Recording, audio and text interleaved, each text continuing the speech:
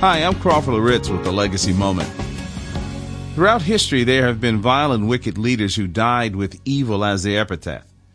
Hitler, Idi Amin, the wicked leader of Uganda, Saddam Hussein, and there are less famous people, too, who seemingly had a total disregard for what is right. Their legacy is a painful monument to disobedience.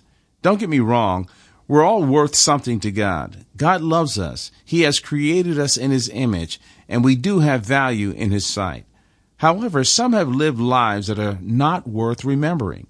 They have not honored God by their choices. When it's our time to die, we should have lived in such a way that our lives and memories inspire others to faithfulness. In 2 Chronicles chapter 21, verses 19 and 20, there are some very sad, sobering, and strong words said about Jehoram.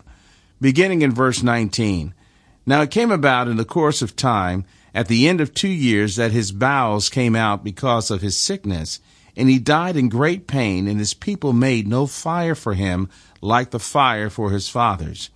He was 32 years old when he became king, and he reigned in Jerusalem 8 years. Now listen to this line in verse 20. "And he departed with no one's regret, and they buried him in the city of David, but not in the tombs of the kings."